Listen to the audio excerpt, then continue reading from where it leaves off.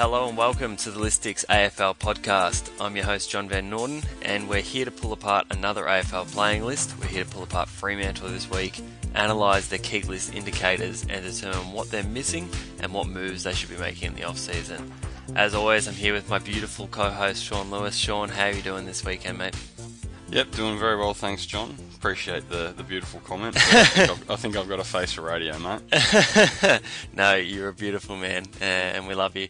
We're here to review, as we said, Fremantle this week, and it's a good time to review them, given that their list manager, Brad Lloyd, has just taken the head of football role at Carlton, so there's obviously going to be some changes there. It'd be really interesting to see how their list is shaping up, because they've been an interesting list for a while, being a premiership contender probably 4 or 5 years back with what looked like a very strong list, but they really never recruited the key position players like we thought they might. Yeah, they've done a good job with their recruiting. I mean, obviously everyone knows about the Nat Fyfe pick, and they've managed to pick up Lachie Neale and Michael Walters and that kind of stuff. They've also been pretty good with the trades. They've got Nathan Wilson and Brad Hill and these kind of guys in, which has been very good. But yeah, they've always been struggling to get that key position forward. I mean, they've had a few cracks at it. They got Cam McCarthy from GWS a couple of years ago. In my eyes, he's more of a kind of a third forward, not really a big key position, or he definitely can't be the number one forward. So they really are lacking that one key focus, and it's not for a lack of trying. I mean, it goes back as far as, probably goes further, but you know, they thought they had Mitch Clark over the line many years ago.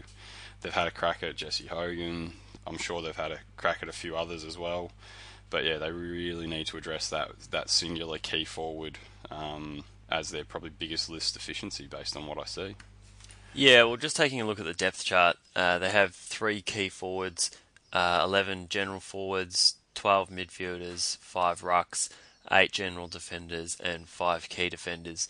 And I guess that's something that we always speculated. There would always be speculation before a draft that Fremantle were going to take the second available key forward, pretty much because they would never have a high enough pick to get the first one, but they would always end up drafting midfielders, and that even happened when Lachie Weller was taken with pick 13, which of course ended up being a great thing for them, given that they were able to extract pick 2 last year.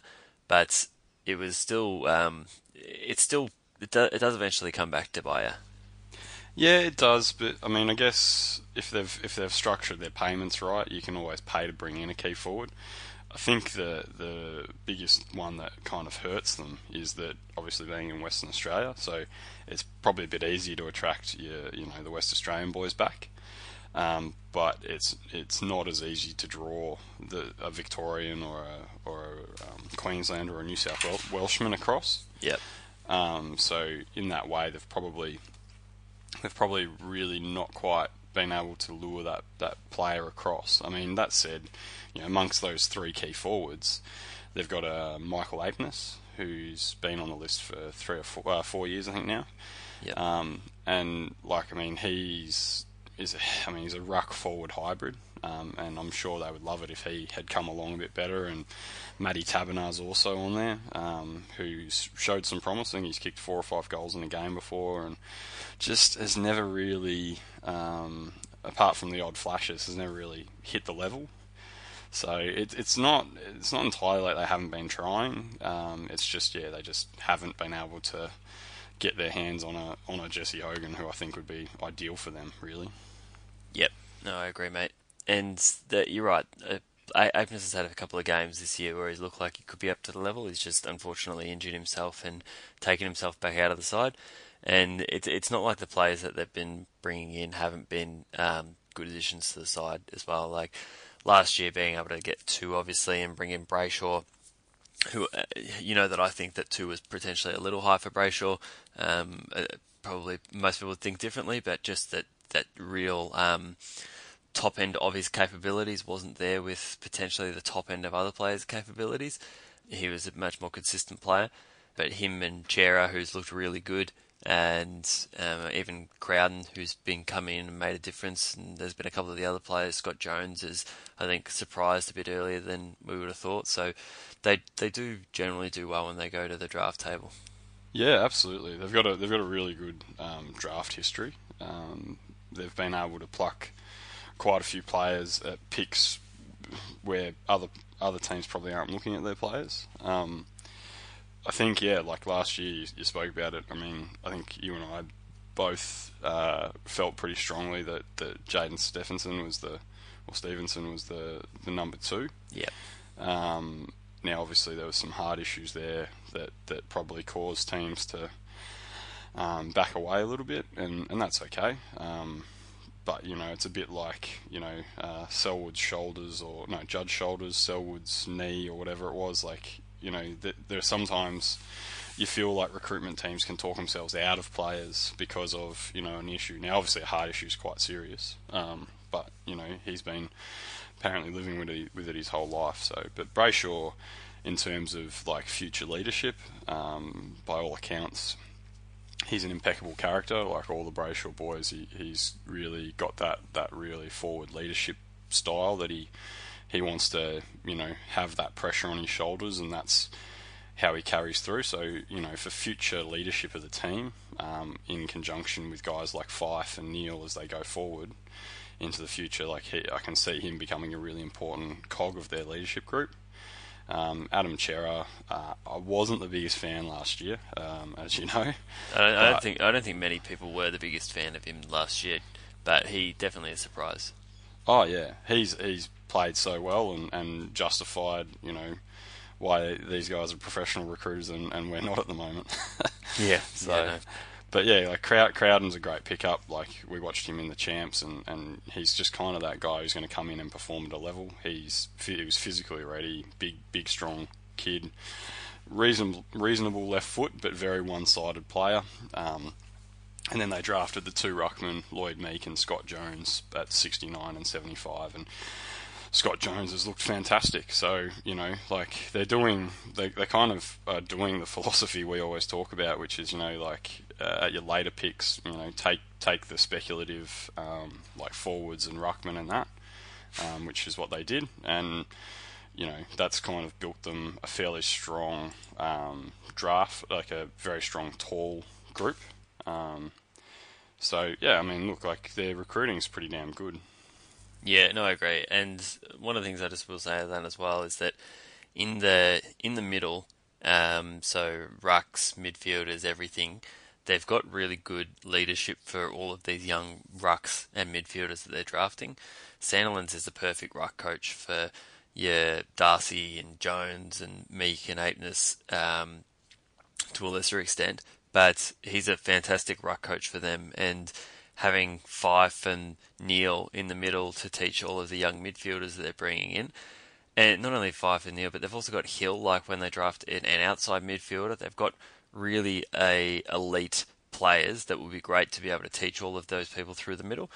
I still think that's probably what they're missing in the forward line as well, is that they don't even have a senior experienced forward like what Pavlich was to them to teach any of these young forwards that they might go and draft. So I think that they could probably address that in multiple ways.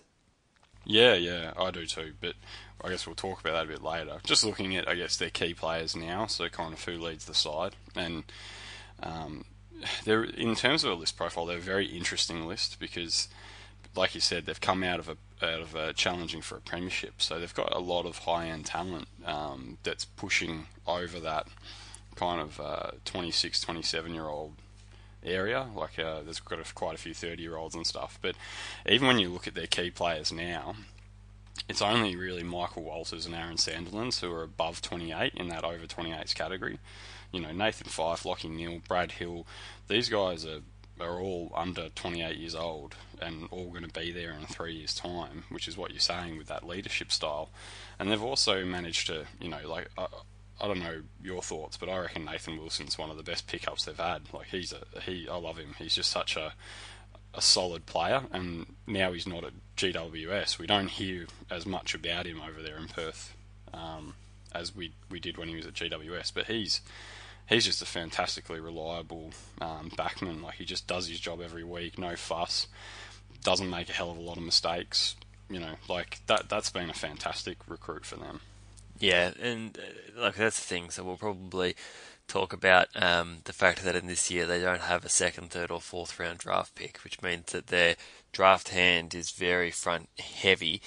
Um, but I mean, they've got good exchange for those players. They took the gamble last year. They took the number 2 pick from Gold Coast rather than their this year's first round pick, which might have been on the table. So they made the decisions to load up last year, which was great. But then obviously when you trade your future, you gotta either you got to find a way back in, or you accept it and move on to next year, kind of thing. I guess looking at the age profile I just mentioned before, like I said, they're a very interesting side. They've got pretty much 85% of their list games is all tied up in players over 25 years old, which is not as bad as a team like Essendon or anything. But where they're kind of unique is when you go into that further, they've got almost 50% of their games in guys above 28 years old, and a lot of them are actually over 30. Now we know they're probably, and we'll speak about this in the off-contract section, they're going to move quite a few of these guys on as they regenerate their list. But if you look at their breakdown, they've got 4% in under 21s, 11% in 21 to 24, 37 in 25 to 28, and 48% in the above 28 bracket. So a bit like, I guess the concern that I've got is they've got to really manage, a bit like West Coast, how they retire or delist and let these players go.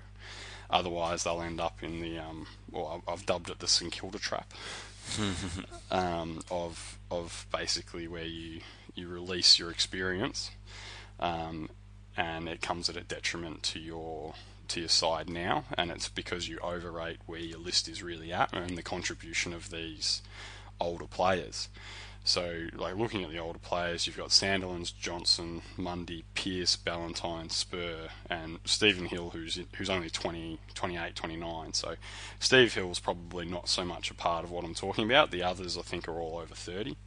But they're, we'll speak about this bit in a bit, but, probably Johnson and Pearce are definitely moving on. I think Ross Lyon's spoken about that. So what that means is, to me, is they have to retain Sandilands, they have to retain Mundy, they have to retain Ballantyne, 3 of the 6 over 30 players, because if they let all 6 go, you're looking at almost 50% of your games being released. Yeah, and I think they've made some moves in the last few weeks to sort of shore that up. I think that Sandilands has signed on for another year and Mundy has signed on for another year. So I think that they can recognise that it's going to be important to maintain that senior depth, and I completely agree with you that without it, it drops away really quickly, especially while you've got all these players developing. You need to have that senior experience around while these players are developing.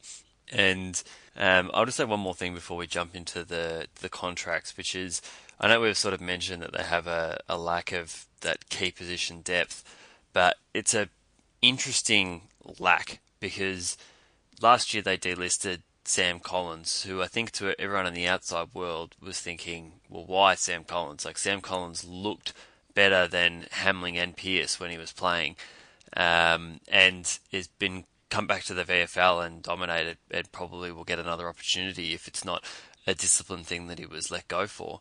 And I just think that they, that it's something that they really need to be aware of going into this off-season period. Yeah, so they've got guys like Taberner on the list who they've got to retain. Unfortunately, they might have to hold on to him for 2 or 3 more years while they develop potentially a young key forward, or if they can get in a key forward from another club, which we'll speak about later, that's obviously going to go a long way to pushing them into competing now. I did notice that they've got Hugh Dixon, I think it is, who's a 18, 19-year-old key forward.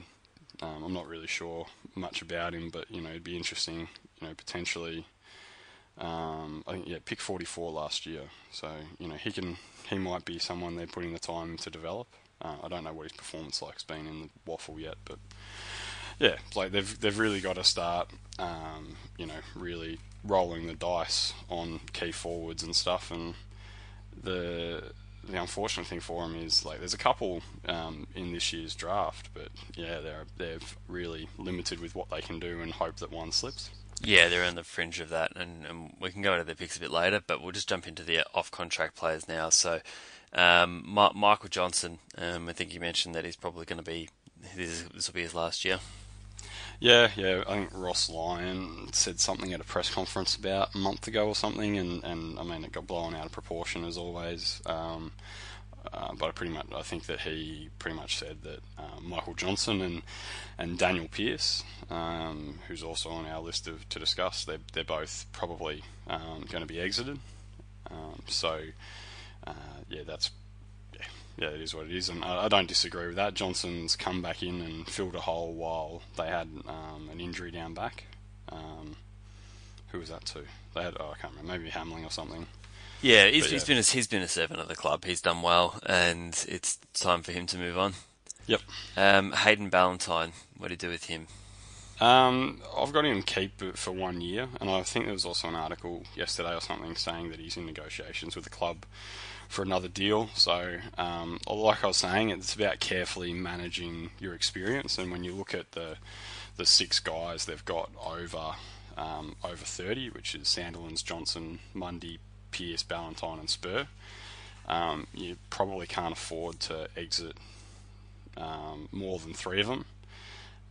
Given the experience that these guys have got. Like, so I guess I'd keep him. He's 166 games. He still performs at an AFL level. So, yeah, I've got to keep him. How about you? I don't know. I think I would probably delist him just because I think that this is similar to, obviously he's a much better and more experienced player than Jack Loney, but it's pretty similar to Loney and even Green from Essendon, that the things that made them good are sort of fading. The speed and intensity that he went about it, his niggliness, everything that made him the player that he was doesn't seem to be there at the same level anymore. And I think that they would get more out of playing some of these guys that are rookies or fringe players that have been coming into the forward line and trying to really offer some pressure and something that I don't think Ballantyne can offer anymore. So I might delist him. I don't think he offers as much from a leadership perspective as some of the others. So for me, he would move on. Yeah, I guess we were saying the same thing. Really, like with Ballantyne, like there's we're both kind of looking at it in a very similar fashion. I guess though, for me, they've got six guys over the age of 30, and Lee Spur's retired. So if you're exiting four of them, that's almost 800 games out of 1,300 that's going out the door. Whereas if you retain Ballantyne for a year, and even if he only plays 10 games next year, he's still providing good enough depth. He is still an AFL player in my eyes. Yes, his skills are fading, but at the same time, I think for balancing the list profile and ensuring they retain a little bit of experience, with Sandilands potentially only really having one more year left in him, I think it'd be good to hold on to Ballantyne, and it reduces that experience going out the door back down to about 600 games overall. So Yeah, no, that's a good point. I probably agree with what you're saying. The next person on our list is Cam Sutcliffe. Sorry, I just want to go first on this one because the other player that's also out of contract is Tom Sheridan. And I see that Sutcliffe and Sheridan are both pretty similar, both been in the system for 7 years, both that half-backy type that were in and out of the side around the end of their premiership years. And I think you can maybe keep them both, but I'd probably only keep one of them. And I'm not sure which one I would keep. I've always probably been more of a Sutcliffe fan myself, and I know that Sheridan dropped those marks that lost them the game to get into the grand final. So I think probably one of them has to go. I'm not sure which one. Who do you think? Yeah, I've got Sutcliffe down as a delist and Sheridan as a keep. I guess more based on what you're seeing in terms of playing time this year. I think Sheridan, from memories, got a bit more game time. So I'm kind of looking at it from a sense that, Ross Lyon's potentially going to be rewarding the player probably for the future, especially with Freo in that rebuilding phase. Yeah, So I guess that's kind of what's influenced whether you delist or keep for me. But I've got Sutcliffe down as a delist and Sheridan as a keep, but it could be the other way around, and I don't think it would really matter which way it was because, yeah, like you said, they seem to be pretty interchangeable, those two. So yep. Daniel Pearce, I think that you mentioned him with Michael Johnson is moving out. yep, Brady Gray, I'd probably move him on. yeah. Look, he's been on the list now for 5 years. He's played, what is that, 19 games in 5 years, and he's just kind of one of those general forwards that they've got, and they seem to have a fairly. They've got 11 of them on their list, as we said before. So he's one of those ones you can let go. Yeah, yep, agreed. Ethan Hughes, I reckon he's probably in that same bracket. He's not super high talent, and is probably wouldn't hurt to let him move on. Yeah, he's one of those general defenders. I guess it probably comes into the Sutcliffe Sheridan conversation with Hughes. I've got him down as a D list, but I could. Like, we've got a lot of delistings, a lot of guys moving off the list, and obviously they need to have picks to bring these guys back in or recruit free agents to fill these spots. So I guess he might be one that they hold off until the last minute and see what they get, and then if they get something, then they delist him. If they don't get anything, they can re-sign him on a 1-year deal. So look, I think he's someone who will not be on the list in 2 years' time, but depending on how many spots they can fill at the draft and in free agency and stuff, it will depend on whether he gets another year or not. Yeah, okay. The next one, Harley Bennell, I think he's just signed another contract to stay for a year. So that's good for them, and I think that he needs to start performing. I think everyone thinks he needs to start performing. And then I'm going to get this last name wrong. Ryan Newhorse or Nihus, I think. Nas, yeah, something like that. He's done pretty good. Yeah. Look, I'd promote him to the senior list and give him a 1 or 2 year deal. I think he's at the end of his rookie time, so he's done 3 years on the rookie list, I think. Yep. So you've got to either promote or delist him, and I think he's done enough to say he's worthy of a 2-year contract because he's. Yeah, I don't know. I've just from what I've seen of him, I've never kind of sat back and gone, "Oh, he's no good" or anything. Like, he's that kind of utility 185, 187 kind of centimetre utility player. So look, I don't mind him. So I reckon give him a 2-year deal. I think 2 years is fair. Yeah. Everyone's favourite super coach donut 2 years back, Luke Stranatica. For me, I think they've got enough talls on the list. I would delist him and bring in some new rookies. Yeah, I guess I've got him either re-rookie for a year or delist, and the reason is I think that and we'll get onto this when we talk about trades, I think potentially they've got trade value in their ruck stocks. So in an effort to get back into the draft this year, they might look to move on one of their rucks, especially if Sandilands stays on.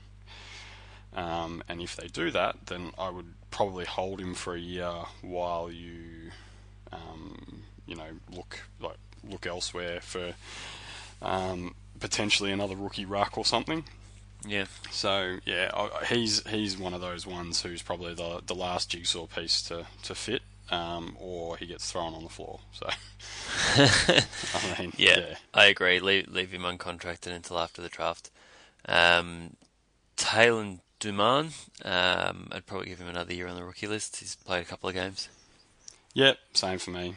He's played about 10 games or something and hasn't done too bad. Hasn't set the world on fire, but like for a rookie list spot, he's probably worth holding on to. Yep.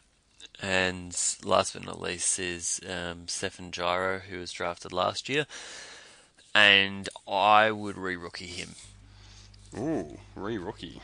Hold on to Yeah, him on the rookie list. I know he's played a couple of games, but I would keep him there. I think that you can. I don't think that he'll be complaining, and I think that it gives you another chance to have a year's look at him before making a decision on how many years he gets.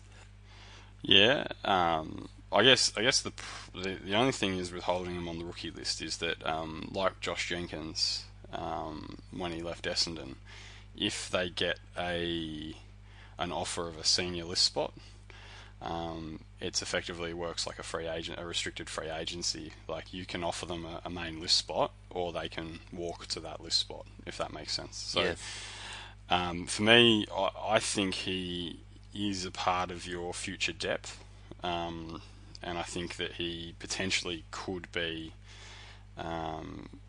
in that kind of 18th player to 26th player on your list. So a guy who's going to play probably 10 to 12 games a season. So I would be promoting him straight onto the list and giving him a 2-year deal. I don't think it's going to cost you that much more than re-rooking him. Like he'll be on a base level contract, so it's not going to break the bank. You've locked him in, and yeah, like that, I guess that's just my thinking on it. But yeah, like you could easily re-rookie him. Yeah, no, that seems pretty fair. And I guess we'll move into the trade and free agents now. Trade and draft and free agents.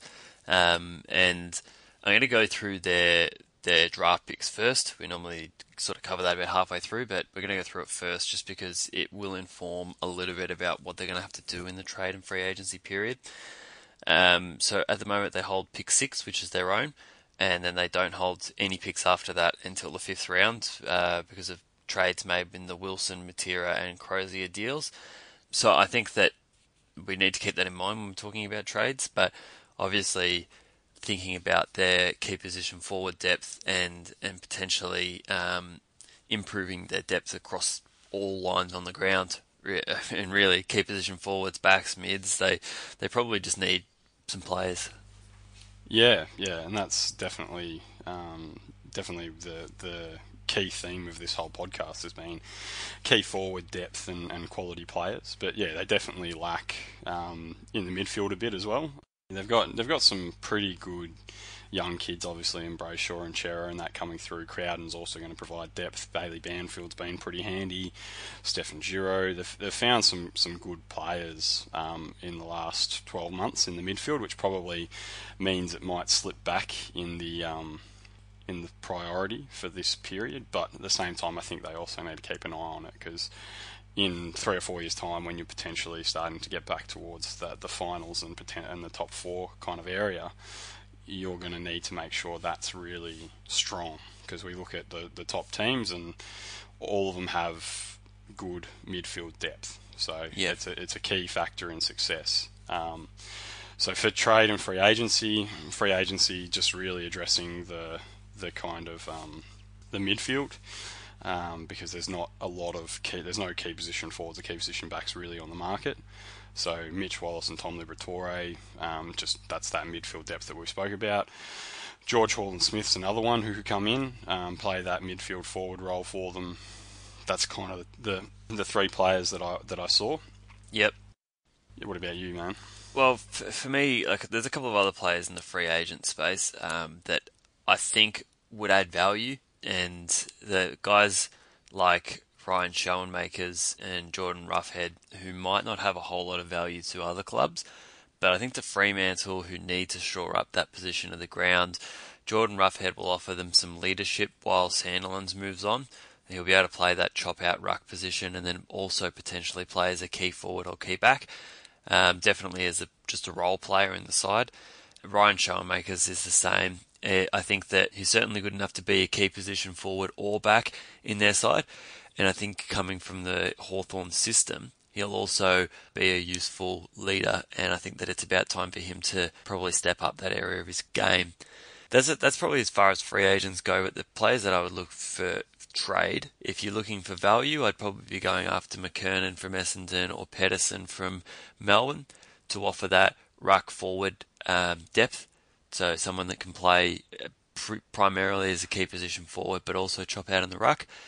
And the other player, of course, is Jesse Hogan. But I don't know whether Melbourne would think too kindly about letting him go. No, I don't think they would. I think that with the two options, the first two options you mentioned are probably a very good value picks. So Cam Pedersen, he hasn't re-signed. I think he's uncontracted still.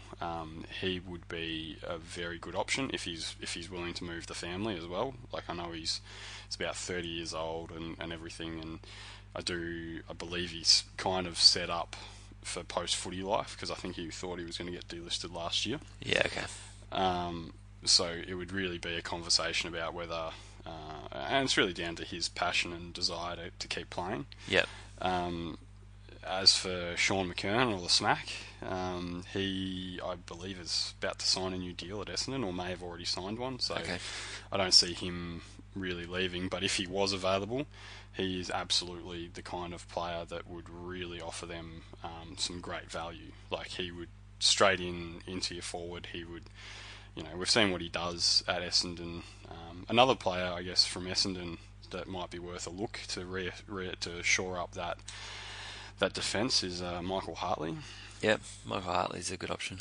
Yeah, so, and again, just touching on your free agents, I had a look at Schoen Makers, and I guess in my head, for some reason, I just can't see him leaving Hawthorn, but he actually is a great pick, I think, because he really does fit. He'd instantly come in and replace Taberner for me, so Yeah. he would go into your forward line. He would be able to work with Cam McCarthy. Look, he may not set the world on fire. He might only kick 30 goals in a season, but hey, it's better Probably more than anybody else in their team. Yeah, exactly. And sometimes, especially when you're a developing side, that's what you need to think about, is just who's in the park. And Ryan Schoenmakers as a leader / forward offers more than Taberner does, who Taberner's grown up there. So potentially he's still a future player, and he might make it all work. Showmakers just offers a bit more from that sort of leadership perspective. Yeah, and I guess looking at you spoke about trade target with obviously Jesse Hogan, and I feel he's the big fish they're kind of always going to chase. As a Melbourne supporter, I do hope they don't ever get him, and if they do, it's going to cost them an arm, a leg, their future children, and everything else in between. Yeah. But at the same time, I think Jesse's come out and said the longer he stays in Melbourne, the more comfortable he feels. So that's, I guess, a positive sign for me as a supporter. But, they're going to keep trying, and that's fine, because they need to be trying to get the best people into their club. A few other ones I thought that would improve their list, just looking through, trying to address that midfield and forward depth. I thought Darcy Moore would offer a lot to them. They'd have to pay well overs for him, but I think he would come in and either back or forward would offer them better than what they've currently got. Dean Kent might be available from Melbourne. He would certainly add a bit of potency to their forward line. He kicks goals. From Richmond, Reece Conker. I think he's still uncontracted, last time I checked. I really do think he's someone they could potentially get out of Richmond, and I think he was just about best on ground, or one of the best on ground last night for Richmond. So he's certainly improved a lot from what he was a few years ago, which was a bit of a bust of a pick, and he's really come on well, and he's a West Australian as well. So, I mean, if they could get a player like him back over there, and then I guess stretching that, there's a few other guys like Stephen Caniglio, Sam Taylor, Rory Lobb, who are all West Australians. All of them address a certain part of the ground where the Dockers kind of lack. So there's certainly some players out there that they could be looking at, but as we said with their draft hand, they're not really in a strong position to trade unless they go and sacrifice next year as well. Yeah, you're right. And that's where it gets hard, is that you can go, maybe we'll trade a second and third round pick from next year to get a second and third round pick from this year, but then you end up in the exact same position next year. You're just sort of constantly losing out, and people will probably be less likely to want to trade out picks this year, so you probably slide some positionary draft slots. and there just sort of comes a point where you've either just got to suck it up, or you've got to try to move out some players. So potentially people like your Ed Langdons or maybe even a Sean Darcy, and try to shake a second pick out. But I don't know if that offers a whole lot of value to them. So I'd be interested to see how it all works. It might end up being a shuffle of picks. So that's something that they could be looking to do, is turn that 6 into potentially Adelaide's 12 and 19. Mm-hmm. Something like that would be, I think, overs on DVI points from Adelaide's perspective. But they would get into that 6 and 7 slot where they'll be able to pounce on, I'd say at least Connor Rosie will probably be available at that stage, and maybe one of the others. I don't think Lukosius will be available, so you've got a chance that Rankin will be, but yeah, it's still a good position to be in, and potentially if you really wanted 6 and 7 for one in this year's draft, I think Carlton would have to look at it. Yeah, I think I did the DVI before the podcast. I think it's 12 and 37 is roughly about right for pick 7, based on what the Crows have. And that's actually not a bad hand for Freo.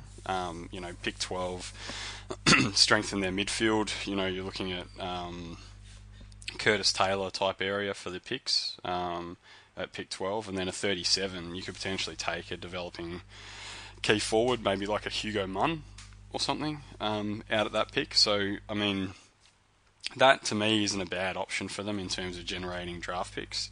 You said the trade value, obviously, in Darcy and Langdon. I think Langdon might be worth almost an end of first rounder. There's also, could they get something for Tommy Sheridan rather than, what did I say? No, I kept him. So, yeah, they might be able to get some value out of that utility halfback where they've got an oversupply. And I know and this is a bit controversial because I think the player himself has come out and squashed the rumours, but Chera is waiting till the end of the season to see if he signs an extension on his rookie deal. So, I know clubs, just simply for the fact he hasn't signed, will probably be asking the question. And I think, given he was a pick 5 last year, he'd be certainly worth at least a pick 5 this year. So, that's a potential way for them to either go up the draft order or generate more picks. So that trading is really important to them if they want to get back into the other rounds, which we both feel they do need to do. And I guess we're looking at their draft pick as it is. I think the reason we're not too worried about them trading down and potentially getting in multiple picks is that 6 will likely slide to 7 after Gold Coast's priority. 6 will slide to 7 after the Gold Coast get the compensation pick in for Lynch. And at 7, if they're looking for a key position player, they're probably going to make a bid on Blakey, who will go as well, which will slide them down to 8. And I think that they probably would think that at 8, they'll be able to get the player that they want, probably a similar player, a similar quality around 11, 12, 13, 14. So I don't think that they should be too worried about sliding down, especially considering it seems like it would be a risk to wait on whether a king gets through to you in the draft, because I know that there's live trading, so you can make the trade on the day, but it's just, I think that they definitely need a king, so they either need to trade out a player and their pick and try to move up, or holds.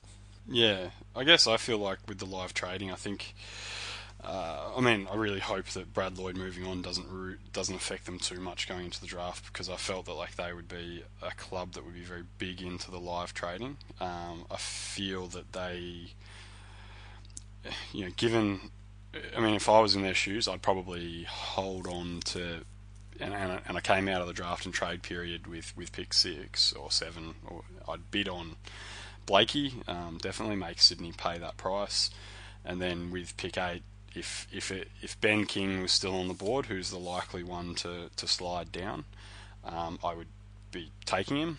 If he wasn't on the board, then I'd be probably trying to work out a deal with Adelaide, and basically saying, we'll take Connor Rosie now, or you can, it's up to you, kind of thing, depending on how much Adelaide want him. But yeah, so that's kind of, I guess if I was in their shoes, I'd wait with the live trading and try and see if they can snag one of the King brothers. Otherwise, push down and pick up a midfielder. Like if you got say that pick 12 and 37, I mentioned, you're probably looking at the Curtis Taylor type area. That's even Ian Hill as a local boy. Yeah, If you wanted to try and jump early, Bailey Williams, but I think that's probably a bit it's too far.